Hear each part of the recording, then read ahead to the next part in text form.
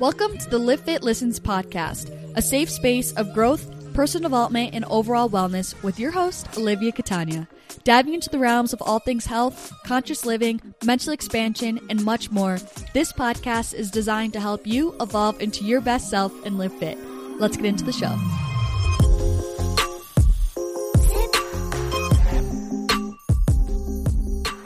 What's up, you guys? What's going on? Welcome back to the podcast of Live Fit Listens podcast, episode 11. What a lovely divine number.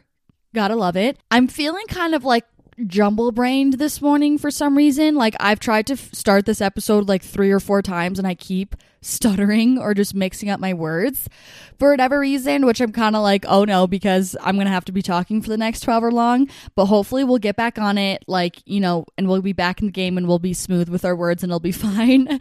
But today we are doing a juicy Q&A. I'm really excited for this. I'm literally in sweatpants and a sweatshirt, just trying to get cozy, talk to you guys on a lovely Sunday morning, and we're just going to dive into some of these questions. You guys asked really good questions. I told you to make them juicy. If you don't know, or if you missed it, I posted a question box on my Instagram story. So that's where these questions are coming from, at LiveFit on Instagram if you don't follow me already.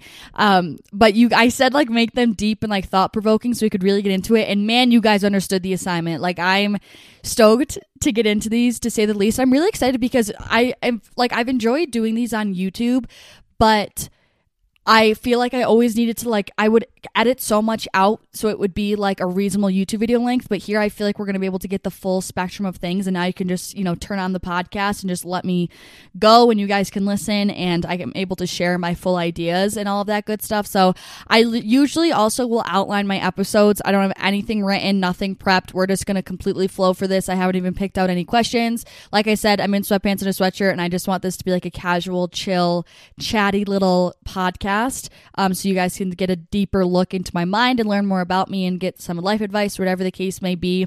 But before we get into it, for my gratitude, I can't skip it. Not to be so annoying, but like my gratitude is something really huge that I just finalized the plans for, and I can't tell you it yet. So not to be annoying, but it is big, and that's why I'm like, I can't choose anything else for my gratitude today. Like, it's that, but I just need to wait to tell you guys it. It's going to be an awesome announcement. It's super exciting for all of us, all parties involved, and I'm excited to share it with you guys, and I kind of can't believe it's going to happen. But so just stay tuned because that announcement's going to be coming. These next few months are going to be pretty epic, to say the least. And another thing, this is going to link into one of the first questions that I'm starting with, but I literally saw something on, because honestly, like, I'm not even going to cap, which I also want to talk about this because I feel like I am in the quote unquote, like, I don't want to say public eye. What do I say? Like, I post my life, like, people see me, and I feel like people always assume that, like, oh, she never, you know, has days where she's not confident or whatever, I'm just going to let you know, the past like week, I've been like,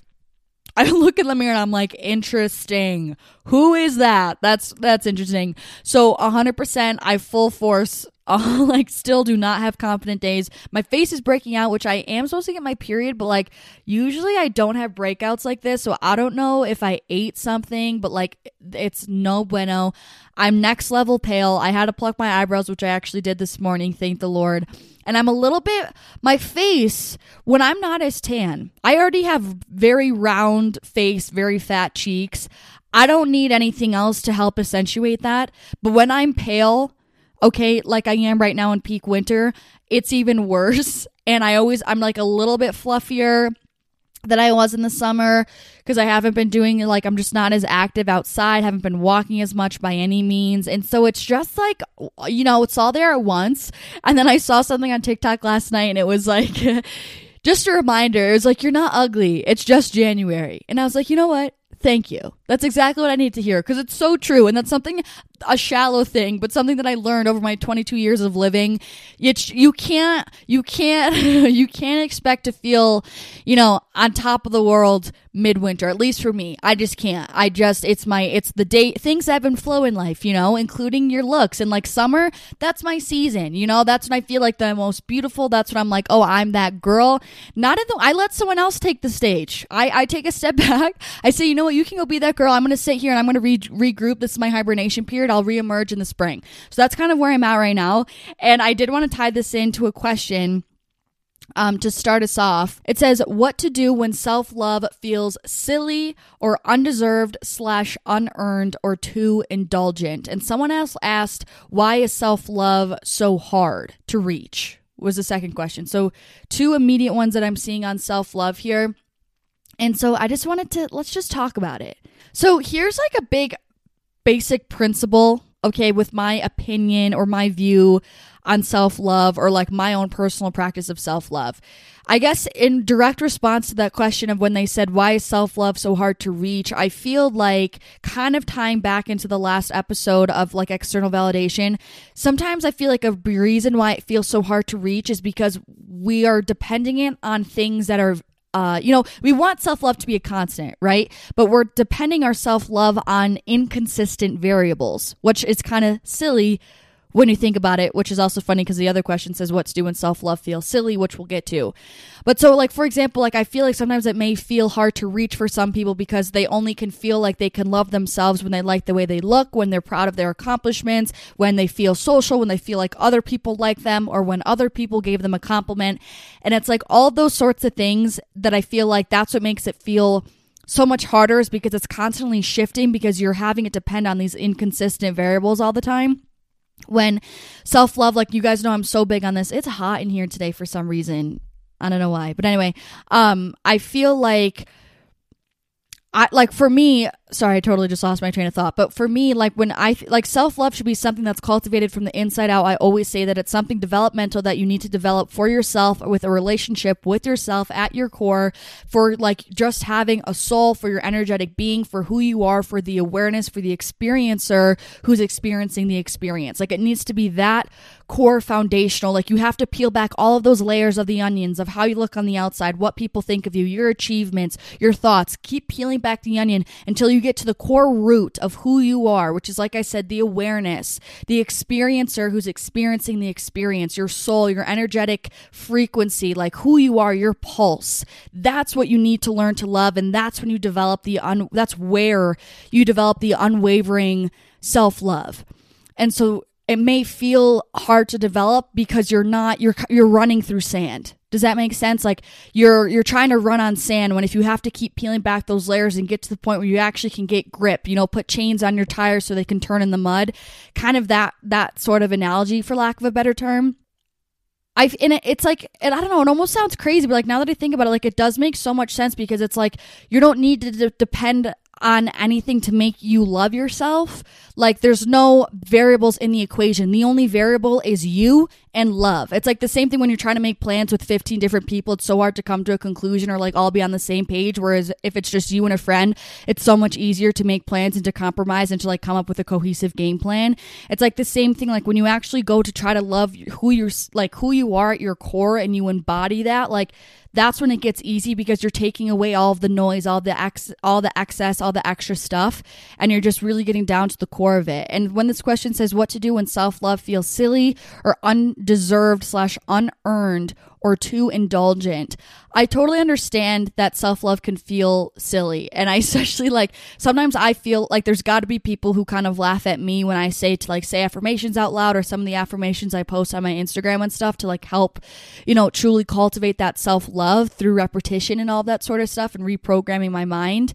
And it does feel silly. Like, you're not wrong, especially when you first start. It does feel very foreign and silly and cheesy and corny, but I feel like the more you do it, the less silly it feels, 100%. And 2, that feeling silly and being like, oh, like this is so lame, this is cheesy, that's the ego. That's the ego talking. That's subconscious programs, whether you realize it or not, from other people through your upbringing, who said that stuff is lame. Like, you're the one deciding that it's lame or not. Like, you're the one who's giving it that definition, when really it just is what it is. Like, when self-love actually is a beautiful thing, but our egos are telling us that it's silly and too cheesy and we're too cool to be participating in affirmations and trying to cultivate true self-love. Like, that truly is all it is. Like, it really is just your ego talking, because like I said in the episode about the ego versus the highest self, the ego never feels worthy. So why would it want you to feel self-love? So that's why it kind of infringes on us in our mind and tells us, oh, it's silly. Oh, we don't need to do that. That's just freaking the ego. And the same thing, that's what makes us feel undeserved or unearned, or too indulgent. That's all the ego. That's all the ego. That's all your subconscious programming as well, telling you don't deserve it from whatever you were told during the upbringing. You deserve self-love because you have a pulse and because you are a human being. It is a birthright. And honestly, I think self-love and confidence are the low-key, like, underlying ticket to success, happiness, joy, bliss, abundance, everything in life. Like, if you are able to truly embody and harness confidence and self-love, which confidence comes from self-love, like, you truly are a limitless, like, unstoppable, invincible force. And I think that's just like you stepping into your higher self. And these episodes that I've spoken about in the past, I've already touched on this stuff, like stepping into your power and saying, like, I deserve this because I'm me, because I have a pulse, because I know that I have beautiful attributes about me, and so does everyone else. And that's why we all have our place in this world. And I'm choosing to have this point of view, so I stop limiting myself. I always say, let other external factors take you out of the game, not your own self. Like, why would you shoot yourself in the foot already by not giving yourself love, by not feeling like you're deserving? There's going to be obstacles in life that's going to already be in your way, in your path for you, that's going to, keep things interesting. You don't have to do it yourself, sweet cheeks. You know what I mean?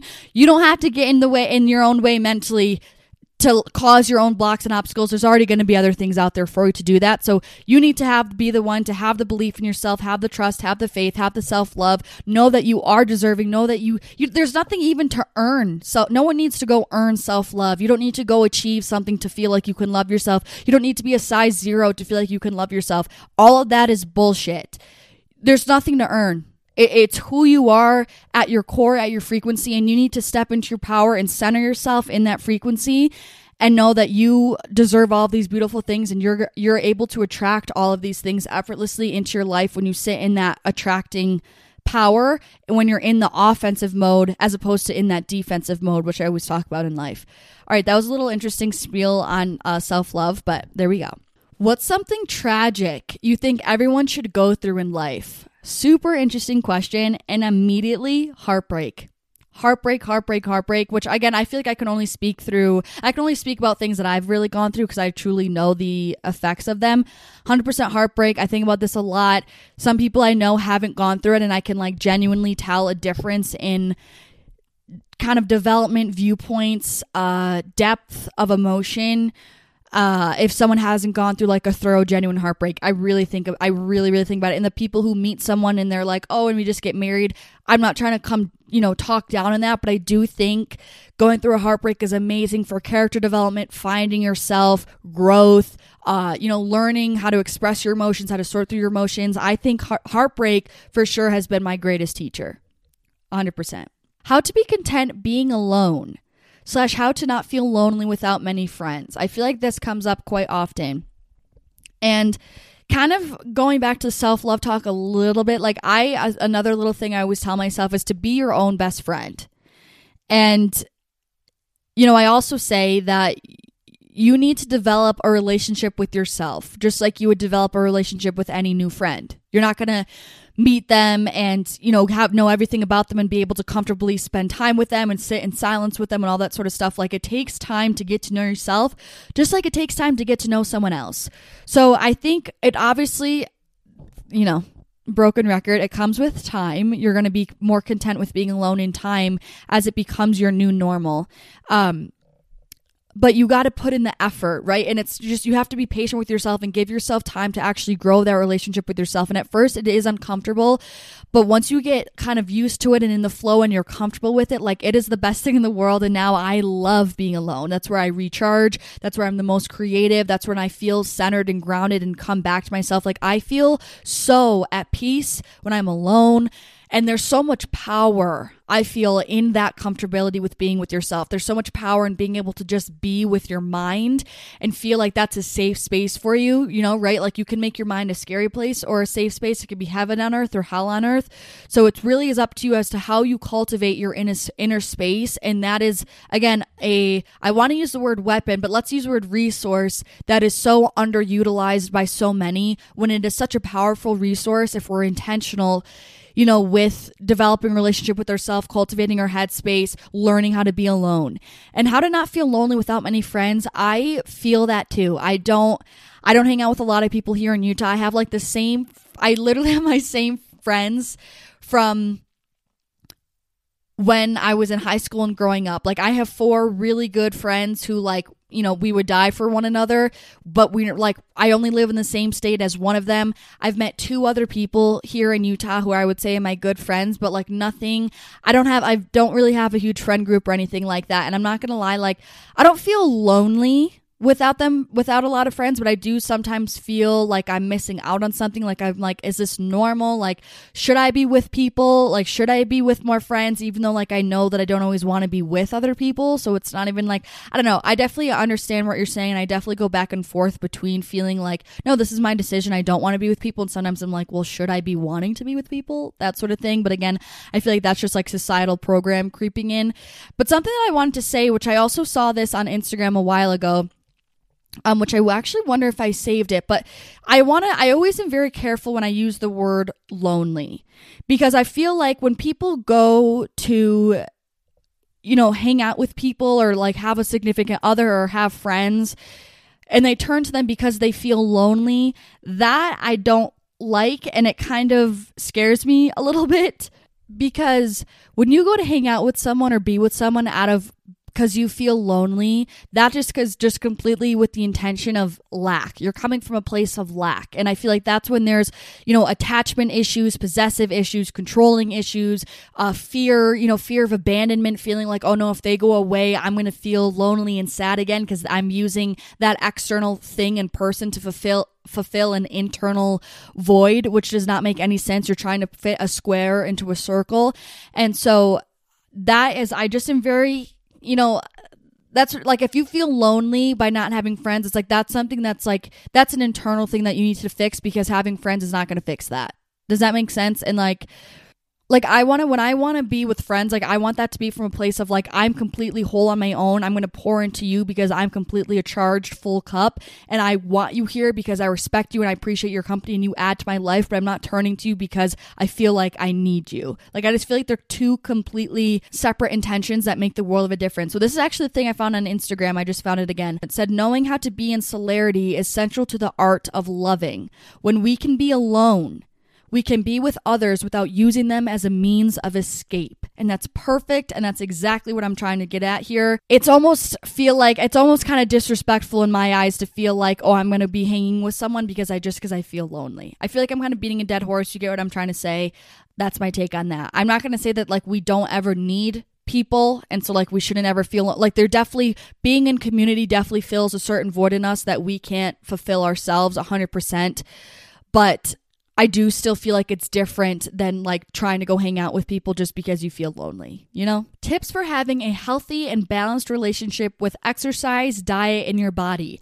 The first thing that came to my mind when I read this is that you got to switch the intention of trying to, again, this is what I'm trying to, like, this is everything. Like, I really do feel like this is like the secret to like live a truly fulfilling life, is when I say like offense versus defense. It's like, and like, like living from a place of not in your power, like in a place of giving your power away as opposed to living in your power. So like, I feel like when I first started, when I didn't really have a healthy relationship with food and exercise in my body, I was living on defensive mode. I was living out of my power. I was constantly trying to adjust those things to look a certain way so I could feel accepted, feel attractive, feel wanted, feel desired, feel worthy, feel enough, feel admirable, feel all these things for external kind of validation in one way or another, or feeling like I had to do these things in order to try to find my self-love. When what I said previously, right, is you're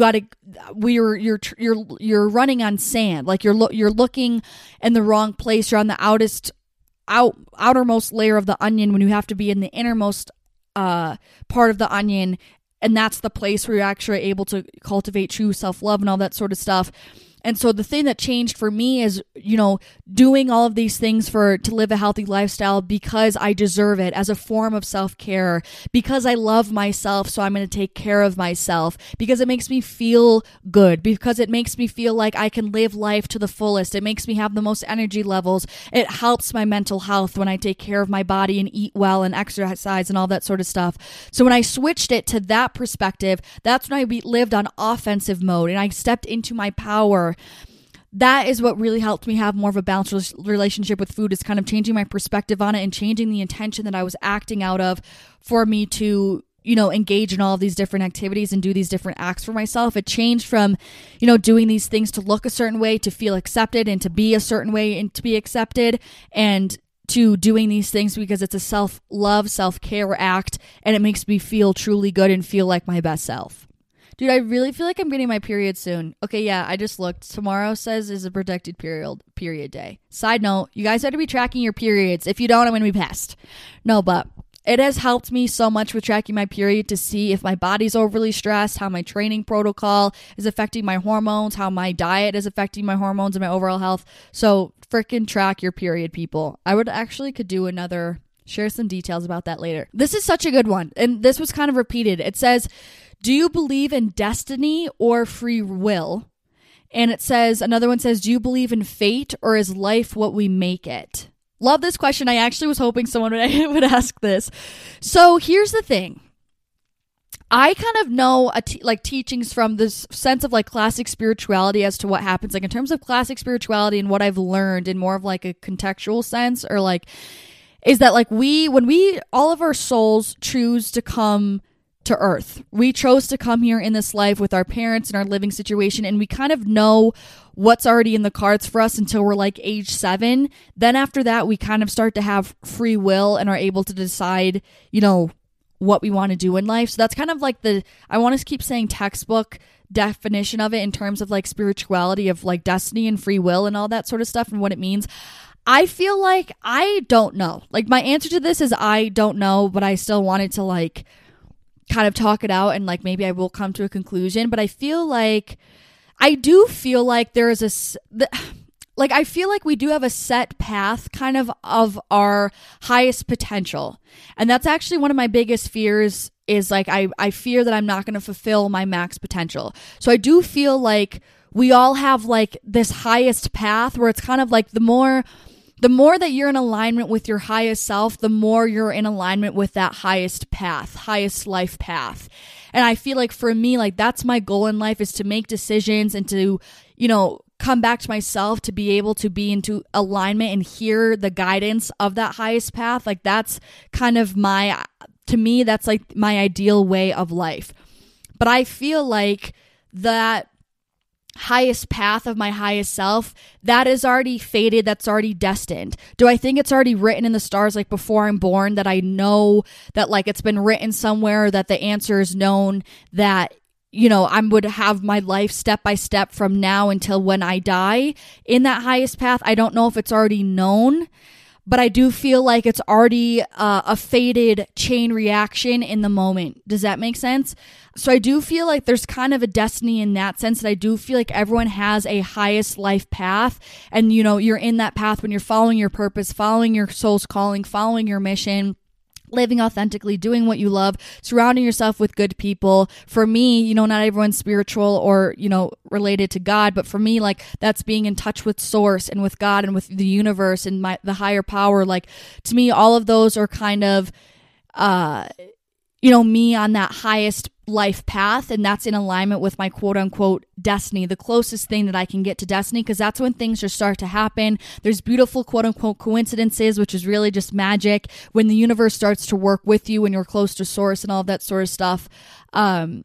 And so that's what I mean, where it's kind of fated, because things will just start to happen when I feel like if you're not in alignment with that high path, things just seem hard, bad things happen in your day. There's just, inconveniences all the time.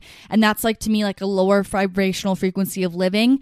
Now, in terms of free will, so I guess, coming full circle and completing this answer, not getting too far off the deep end here, I do still feel like we also 100% have free will.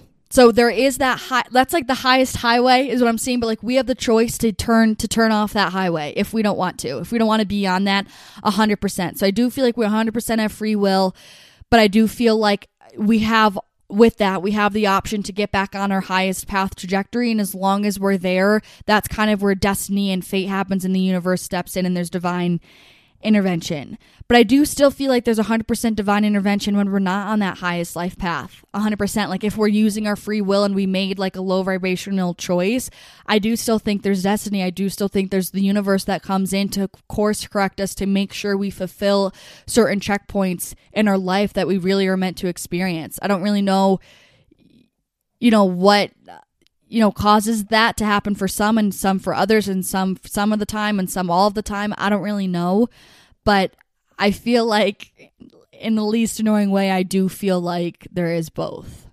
And I do feel like there's certain things in life that we can't take out of our path, even with free will, and that destiny is just going to win every single time.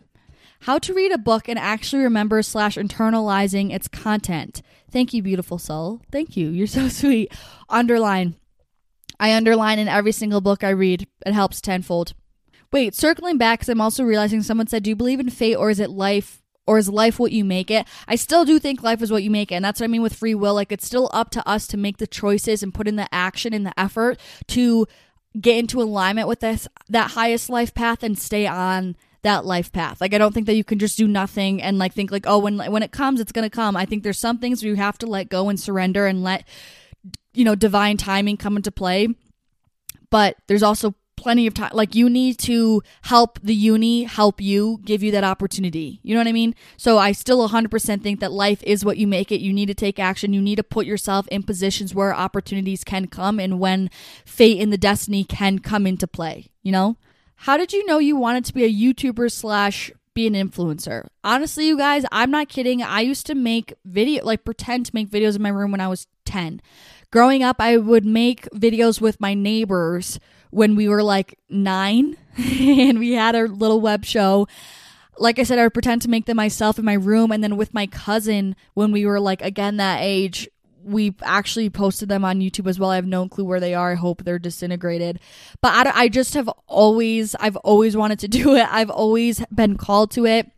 I've always loved being on camera. Like also when I was younger, I was always like, I would dance. I was in theater, side note. Like I loved like being animated and kind of like acting a little bit. Not that this is acting, but like being animated in front of the camera and like kind of being the personality.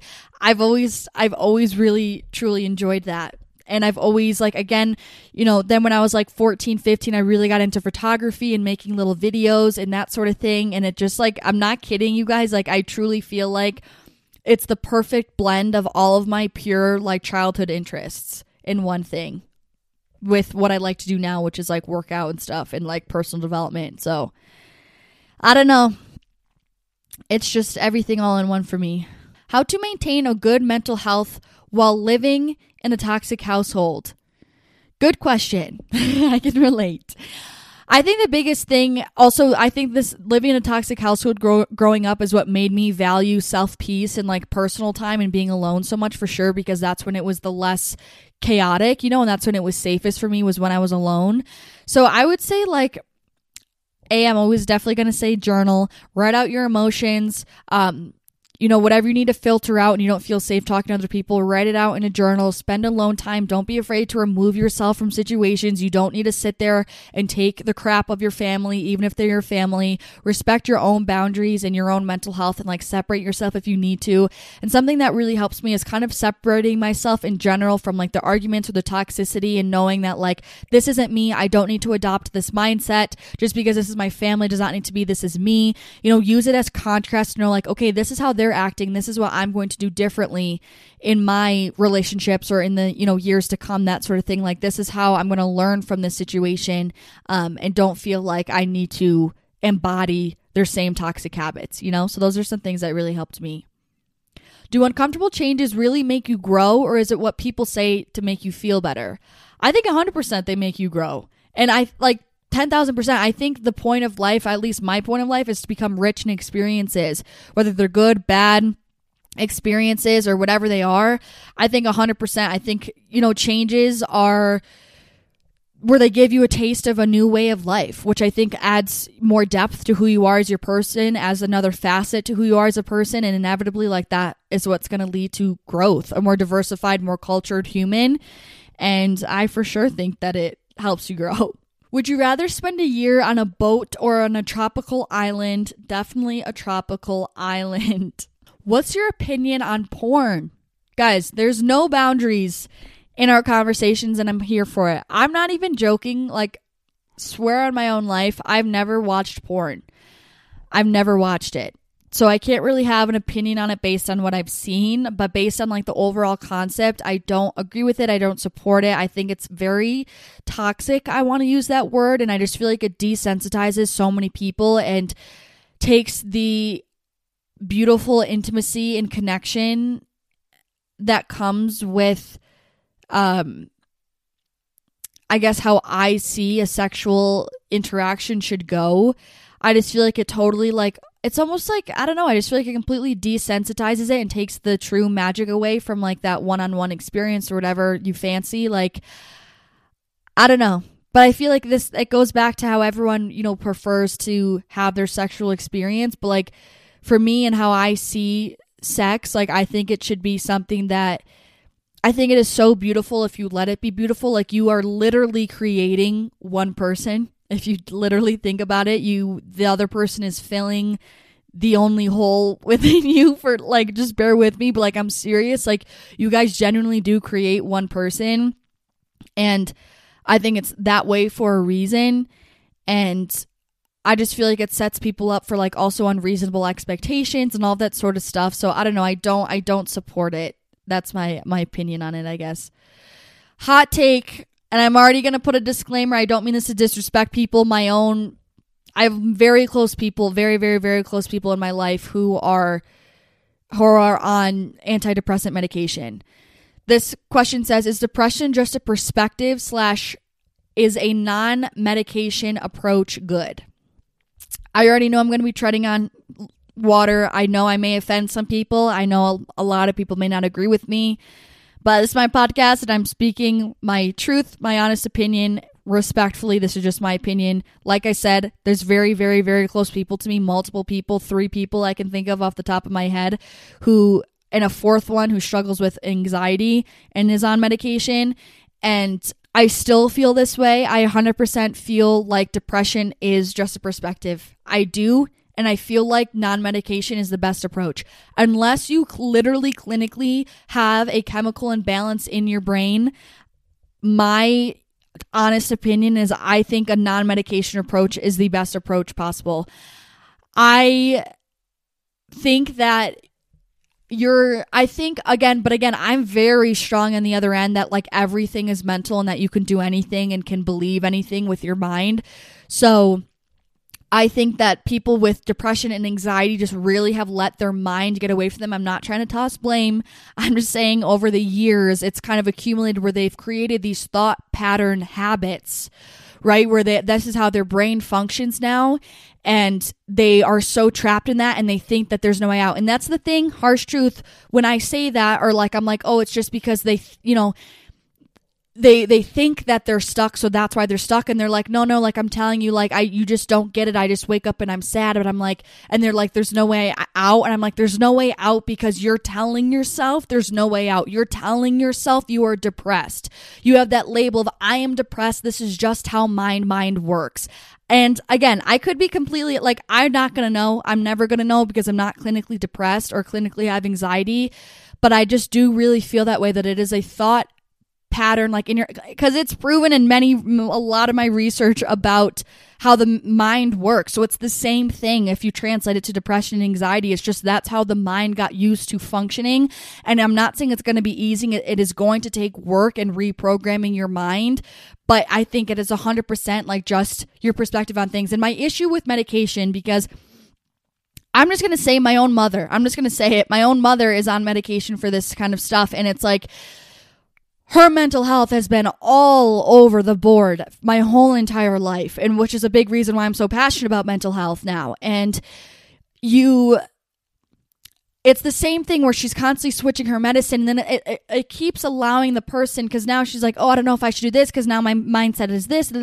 It makes it, again, an internal thing dependent on an external thing, like I've been saying, and now you're constantly trying to shimmy it around of what your medication should be, or this external thing to try to help this internal thing, and now you're just constantly blaming it on the medication or moving the medication around, trying to figure that out instead of actually figuring out and addressing your internal state mentally of your thoughts, how to properly work through your emotions, how to look for the good and focus on the good in life.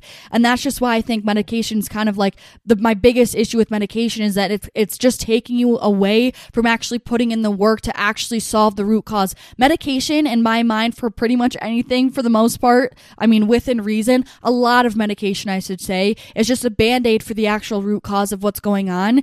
And that's what I feel like 100% with mental health. I'm not saying that you should never use medication. I'm not trying to talk down on people who use medication by any means.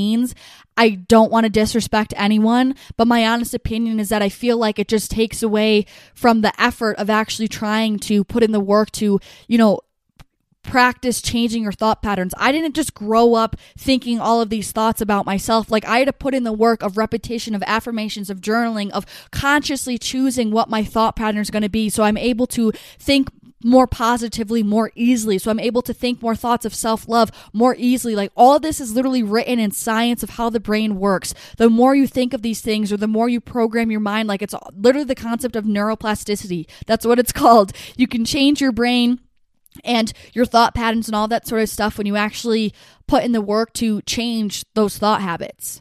I'm going to leave it at that because I went on a rant, but that's my hot take. With all due respect, respectfully, that's my hot take. Do you think we are living in a simulation? Honestly, I don't really understand like the Matrix, and I don't know if that's the same thing as like simulation. I don't really think, I don't think so. I think we're, a small speck of dust in the whole entire universe with all of the galaxies, and we're like a teeny tiny speck on the speck of dust. But I think that, I don't know, I still don't think it's a simulation. I do think it's real. I just think there is just so much more above us and bigger than us and around us and even smaller than us that it's hard for me to even, wrap my head around or put it into tangible thought. But my final answer is no. I don't feel like we're in a simulation that this is all a hoax or an illusion. That's the word I'm looking for. Life advice about being single. Love you. Love you too, Casey. I think, I don't know. I want to do a whole podcast episode on this because there's so much I can say, but fall in love with yourself, man. And not even that sounds so cliche, but my biggest thing is work to become a person that you're proud of, that you would freaking want to date. You know what I mean? Do what you can to improve your value as a human being so that when the right person does come into your life, you are able to contribute to their life just hopefully as much as you want the other person to be able to positively contribute to your life too.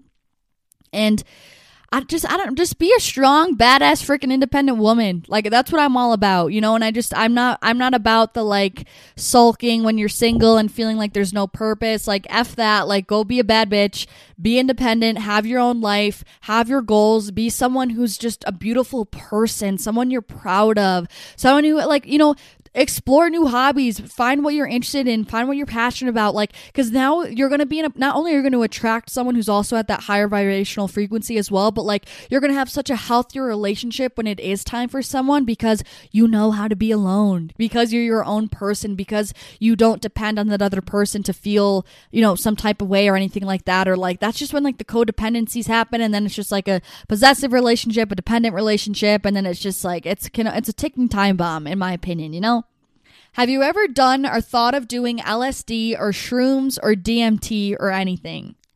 This has also been asked. Someone else asked this previously, or they asked what was my most memorable mind-altering experience on a substance or mind. Yeah, what did it say? It says first/most memorable time on a mind-altering substance.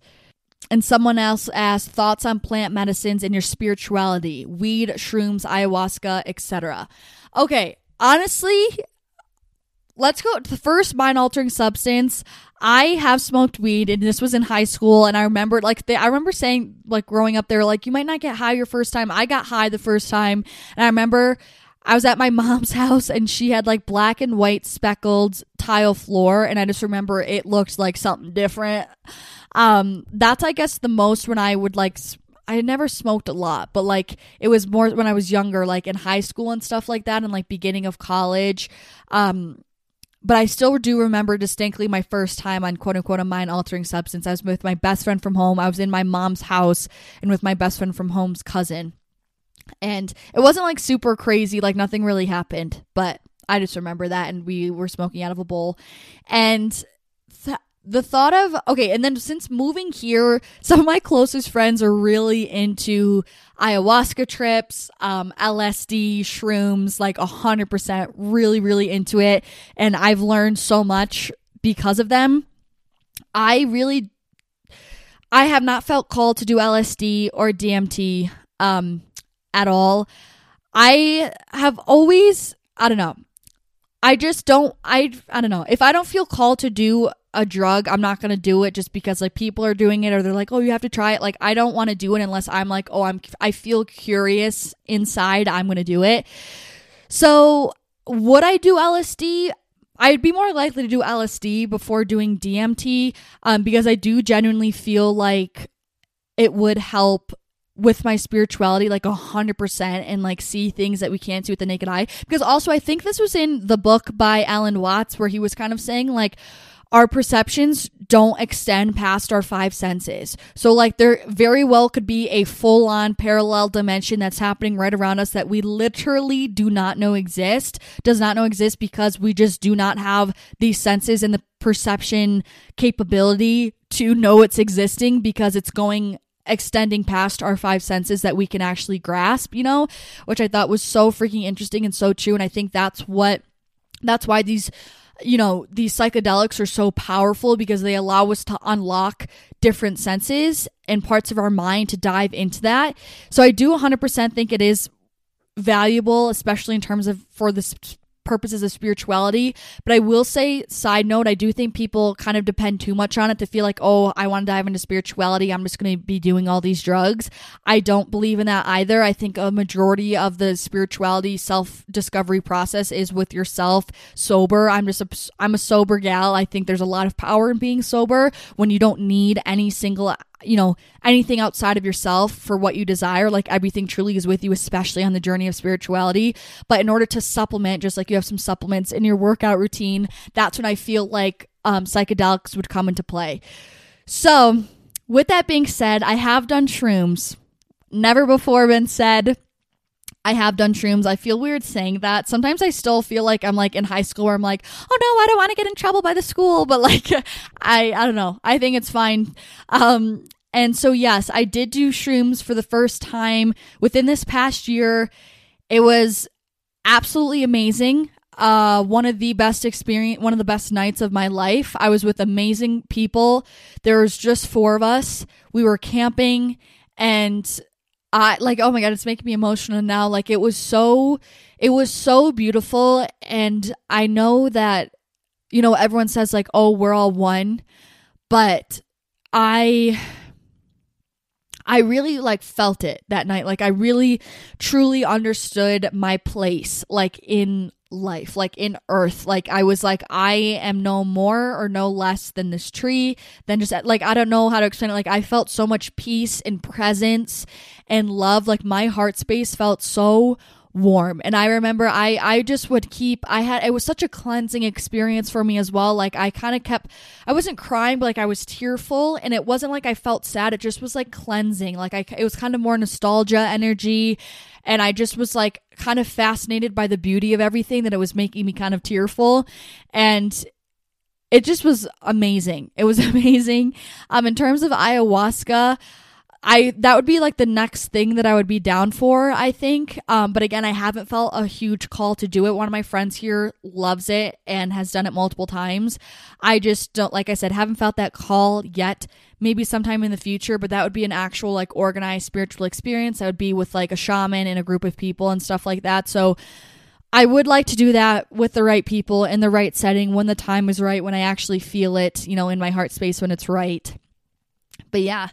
That's my hot take on psychedelics, people. accepting and appreciating what you have while being excited for the future. Here's a quick little thing I want to touch on this because I was also talking to one of my other friends, and he was saying how he was trying to feel gratitude like before the event. And I kind of asked, like, why do you want to feel gratitude before the event? Not that it was like a wrong, I just was curious. And it kind of ties into this because it like made me have my own thought about all this sort of stuff. So I think accepting and appreciating and being grateful for what you have right now is what inevitably calls great things to come in the future. So I don't think there is a need to like be constantly living in the future by trying to feel gratitude for what's happening or what's coming or feeling this excitement for the future, if you will. Not that you shouldn't feel excited for the future. I'm just trying to say like what's more important is kind of like I said again, you know, living for the future is going to be in defensive mode, like you're extending your energy, you're out of your power, whereas being in your power and living in offensive mode and, you know, holding your power, taking control of your power, I guess, or sitting in your power, that is being appreciative and thankful and grateful for what is now. It's for living in the now, appreciating what you have now, because that inevitably is going to call in greater things as well in the future. But I don't know. I think it's not to say that you can't feel excited about the future at all by any means. I think that's a beautiful thing to feel excited about the future. But I think just, again, always having that focus of feeling gratitude now and focusing on trying to be as present as you can and still remaining optimistic and hopeful and thankful and excited for the future. But really having it really start with, it's kind of like in my mind, I'm like, you should feel so grateful for what's now, for all the things you have now, that is what's making you excited for the future. Is the concept that you have all these great things now for what it's implying about the future. I don't know. That's kind of like how my brain works with that. I don't know if that made any sense, but advice for betterment in college, aka not feeling FOMO, not drinking as much, etc. Great question. I think this was hard for me. I'm not going to lie. Freshman year of college, I really made no friends. I'm not even going to sugarcoat it. I really didn't. Sophomore year was better, but I kind of lost balance at all. Like I went really hard the other way and was like, okay, I'm just going to party so I can make friends. Junior year, I was only there for half the year because then I studied abroad. And then senior year was all online and I was here in Utah. So it's not easy. It really isn't. I'm just going to say that. But you have to, again, prioritize yourself, what you value and know what you deserve in the life you want to have. Looking back, I really don't regret it at all because it built the foundation for the person I am now, what I'm doing now, the life that I have now. So I think it's kind of just like, I want to say choose your battles is kind of what I'm feeling like. Don't be afraid to, like, don't feel pressured that you have to go all the time with everyone, but don't be scared to say, you know, I'm going to sit this night out. So looking back, like, I wish I kind of had more balance because, like I said, freshman year, I was like, I'm not going out at all. Like, I drank maybe a couple of times the whole freshman year. Then sophomore year, I was out, like, I would drink like 2-3 times every single week. I would party every weekend. So just kind of try to find that balance and like just have your boundaries and go when you feel like you want to go, when it's good for your mental health, when you want to have a night to relax and let loose. But when you're feeling like, no, I actually do want to go to the gym and I don't want to drink right now because it's more than I've been wanting to drink, then just kind of set that boundary and know that you're not going to agree with everyone. Not everyone's going to agree with you, but it's your life. You need to decide how you want to live it. College doesn't last forever. Some of the people who want to party all the time are still going to be partying when they're however old and not have ever really accomplished of anything of meaning or have always kind of been drowning or muting out their true soul's desires and calling. So just know that like it's your decision at the end of the day and you're setting yourself up for the years to come. So choose wisely and do what you want to do with that time. And know that it's not the end of the world if you do want to go out and drink. Enjoy your time with that, you know, right? Like I'm saying, college also doesn't last forever. So cherish those times. So just find that kind of balance and use your discernment of knowing when you want to go out, when you want to stay in, and all of that good stuff. Advice of putting yourself out there and doing things you're scared to do. I'm a quiet person. I didn't know if you meant physically, like go do something like, should I go skydive, or just like being more outgoing. I think you mean more outgoing because you said you're a quiet person. My thing is you're born alone and you die alone. You only have you at the end of the day. Life is so precious. The more I get into spirituality and all this stuff and learn about life, like it is so precious that we are here. Like you got to live for you. You have to live for you. And that's just like, I don't really have any philosophy around that. It's just the concept that I have to say, like you have to live for you. You just do. and you can't be sitting here worried about other people's opinions or what they're going to think. Like, it is such a waste of time. Once it truly clicks, you're like, what the hell am I doing? It is your life for a reason, and it is their life for a reason. If they don't agree with what you're doing, that is why they are not doing what you are doing. It's literally, it's as simple as that. And I think just like, you just got to know, like, what when you're, old, and you looking back in your life, what do you want to say? You know what I mean? That like, I just was kind of blending in with everyone. I just was a shepherd. I was a sheep with everyone. Like, I just did what was comfortable and safe. Like, what good stories come from when you did something that was comfortable and safe? Like, it's just, life is meant to be lived with passion, with excitement, with enthusiasm. And I understand people, like, you can be shy as all that sort of stuff, but like, I feel like those are just obstacles that we've been given as a part of our soul's journey to overcome as we progress through life. Like I said, I think a huge part of life is growth and overcoming. And, like for me, one of those things was self-doubt. I had a lot of self-doubt. I think that was a part of my soul's journey to overcome to get here. I think some people are born more shy and quiet, that they, are going to be maybe not born, but like, it also could have come from just their conditioning growing up, of whether that was bullied or how they were raised, subconscious beliefs, again, like I've been talking about, that kind of, molded them to be a quiet person. But again, it's just part of your life path to kind of learn how to overcome those things and outgrow them and learn from them and grow from them. So my advice is just that life's meant to be lived, okay, on your own clock, with your own freaking opinion. You can't value other people's opinions of you more than you value your opinions of you. You just can't, or you're going to get nowhere with absolutely no fulfillment in life. What's most important to me is protecting my energy and feeling genuinely happy. And if I could give two craps to make people feel like they have power over me by doing something they want me to do at the cost of taking my own happiness, like, sorry, no, it's just not going to happen. I'm sorry, it's just not. Should eating real protein sources be your main priority, or both? Need some advice, sis. I don't know what you mean by both, but I don't know. I'm sorry. I feel like every question I have a question back to it. I apologize. I digress. But I think 100% always prioritize real protein sources when you can. I try not to have quote unquote like supplemental protein, like protein bars or protein shakes, more than once a day. Ideally, max 2 times a day, but I try to have my protein from actual sources throughout the day. How is your relationship with your siblings? Good, bad, NET, LOL, illy. I love you too. So I wanted to touch on this because I also posted a vlog on my YouTube channel when we went heli skiing, and the comments were like, you have such a good relationship with your family, like you guys can really express how you guys feel, and like your siblings have such a good relationship. And I just want to say, it's not like, we had obviously a great day, but because we were doing something so fun, like obviously we're all in a good mood, but like we have 100% had our struggles. And when I say had our struggles, like I mean recently, like within the past month, like we have struggled. I mean, like we have struggled for years, but I'm saying like even as recently as this past month, like there has been stuff that, happens. And so I just want to say, like, my family's not picture perfect. We have a lot of turmoil in my family that we're learning to overcome as we get older. But I just wanted to make that also clear, like, there's, just so you guys don't feel alone, like, we 100% have family issues, especially between us siblings as well. Overall, we're close. We have more, like, petty issues that I feel like are rooted from my parents' divorce that, like, still get in the way of us and, like, our insecurities and stuff. Overall, though, like, we do have deep-seated love for each other. I will say that. But, like, with my oldest sister, Natalie, her and I were not very, I didn't say we had a bad relationship. We just really weren't close, and I didn't really align with like some of her, I don't know, kind of some things she was about. But like as I'm learning to kind of get to know her again, and like I've been working on my relationship with her again, because at the end of the day, she is my sister, and like God forbid, like, like at the end of the day, I would so much prefer to put our differences aside and just respect and get to know her as a person, whether I agree with it or not. Like it's her, and she has the freedom to be who she wants, just like I want the freedom to be who I want to be. So, my relationship with my oldest sister is, we're definitely making amends. With my oldest brother, him and I go in and out. We're definitely the closest. Sometimes we still definitely butt heads on certain things, because he's definitely more competitive and kind of, I want to use more aggressive with things, with his approach of life, where he's just very like competitive, go, go, go. And I think that's important, but I also am definitely a big person of like act out of love. And so we definitely butt heads with that. And then Sophia's the sister above me. Her and I get along very well. She's the closest of just like a normal friend. Like if I were just to have like an outsider friend, like it would seem like, so I say outsider, like I mean like her and I's dynamic is the closest to like a normal friend relationship. So her and I are pretty close. We talk to each other about a lot of things. we, within the past like year and a half, we started talking about like boys and our sex life, which like we used to not do at all.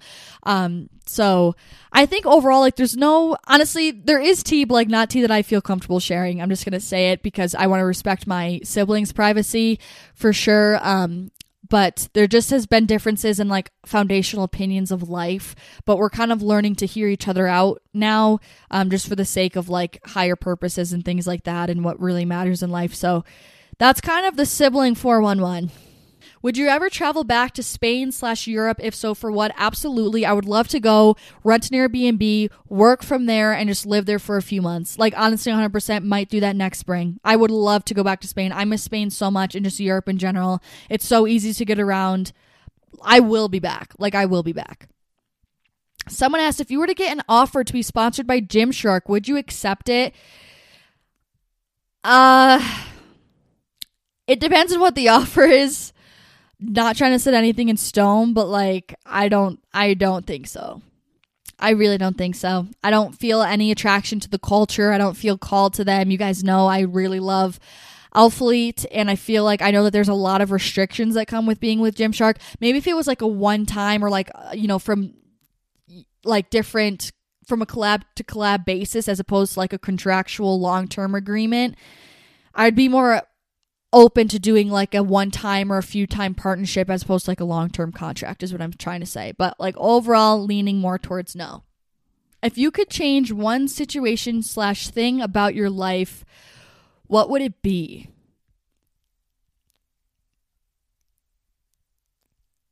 I don't know.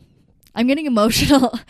I kind of know, but like I feel like I'm definitely that person who's like everything happened for a reason, and it's made me the person I am today because my difficult upbringing like shaped so much of my depth, emotional maturity, passions of mental well-being, and living life from a place of optimism and positivity, and it really was the foundation for a lot of that part of who I am. So I don't really want to change that, but like what is coming to my head is like I wish I can change that my parents weren't divorced, because I just feel like our life genuinely, like I'm not being dramatic, like our life would be very different for a lot of different reasons if my parents had stayed together. So like I would like to change that just to kind of like see what it would be like, I guess. Sorry. I don't know, because I know so many of you guys will be able to relate to me on this because it's not that uncommon, but like I have no memory. I have one memory of them being together. I don't know if my trauma kind of blocked it out. I was 4, so I also very well just not have remembered anything, or if I don't remember because trauma blocked it out, I don't know. But like I don't have one single memory of like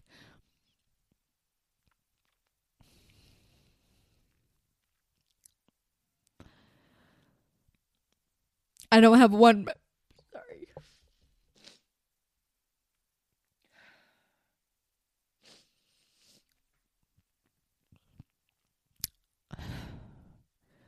I don't have one memory of like my mom being in our childhood house,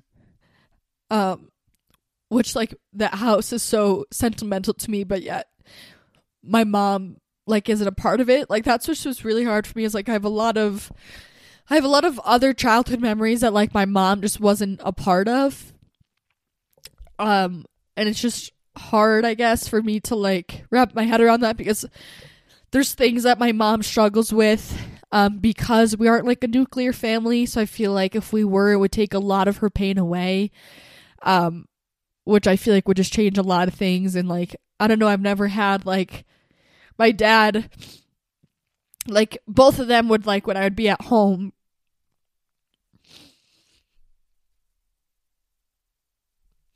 You guys, I'm so sorry.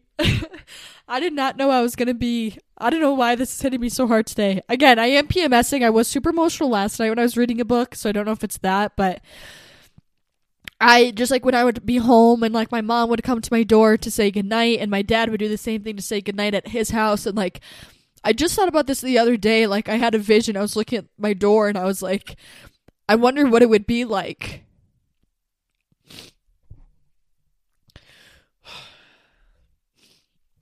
to have like both of my parents in the doorway to say goodnight. Like I just kind of visualized that, to like have my mom be standing next to my dad and like what that would be like, you know?